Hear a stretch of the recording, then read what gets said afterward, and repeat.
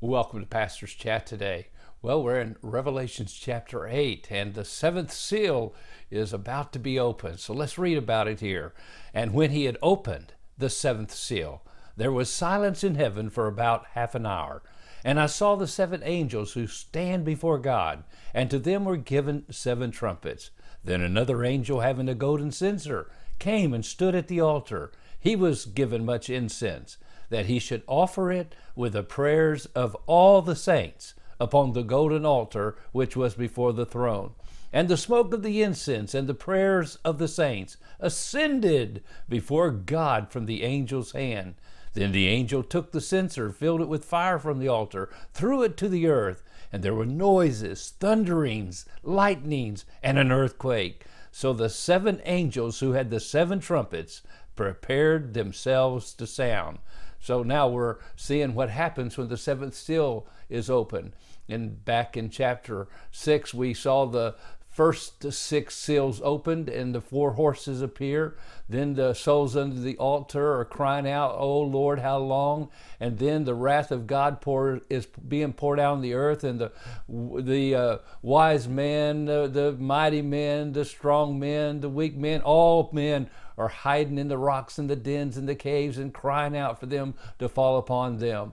And then we got that little chapter in between, chapter 7, and there the 12,000 Jews are sealed as they are preparing to preach the gospel to the nations. And then the multitudes that no man can number, then they are before the throne of God because they get saved from the preaching of the 144,000, and they are worshiping God. And as they praise and worship and give glory to God, can you imagine the sound of that worship scene in heaven in chapter 7? And then I can just, maybe you see it like a great coliseum of people, and the voices and the crowd and the sound of all that praise going up. And then all of a sudden, it goes silence because the seventh seal, the Lamb opens the seventh seal, and there's silence in heaven for half an hour. Can you imagine that silence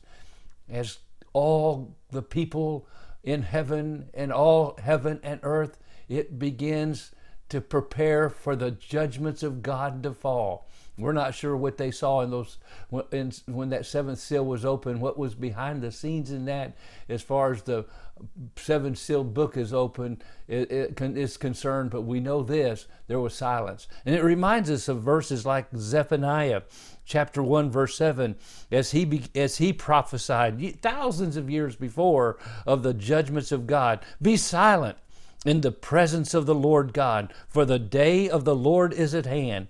For the Lord has prepared a sacrifice. He has invited his guests." You got a bit of a scene in heaven there that he sees. And then the prophet sees also down in verse 12.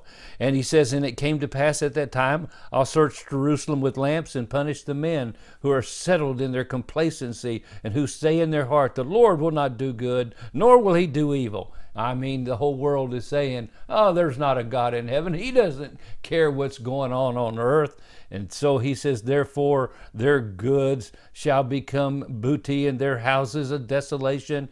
And then in verse 14, here it is: "The great day of the Lord is near. It is near and hastens quickly. The noise of the day of the Lord is bitter, that the mighty men will cry out. That day is a day of wrath, a day of trouble and distress, a day of devastation and desolation, a day of darkness and gloominess, a day of clouds and thick darkness, a day of trumpet and alarm against the fortified cities, against the high towers." And verse 17, "And I will bring distress upon men, and they shall walk like blind men, because they have sinned against the Lord. Their blood shall be poured out like dust, and their flesh like refuge." And so this seventh seal is open. There's silence. And love that verse 7, "Be silent in the presence of the Lord." Silence in heaven for half an hour. And then the seven trumpets are handed out to the seven angels, and they prepare to sound. And the wrath of God is going to fall. As Zephaniah prophesied. I'm telling you, God keeps His word. God fulfills His word.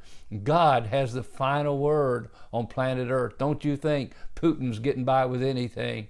God's taking notice. You and I need to trust Him today, believe in Him, and make sure He's at the center of our lives. God bless you, and you have a wonderful, wonderful day.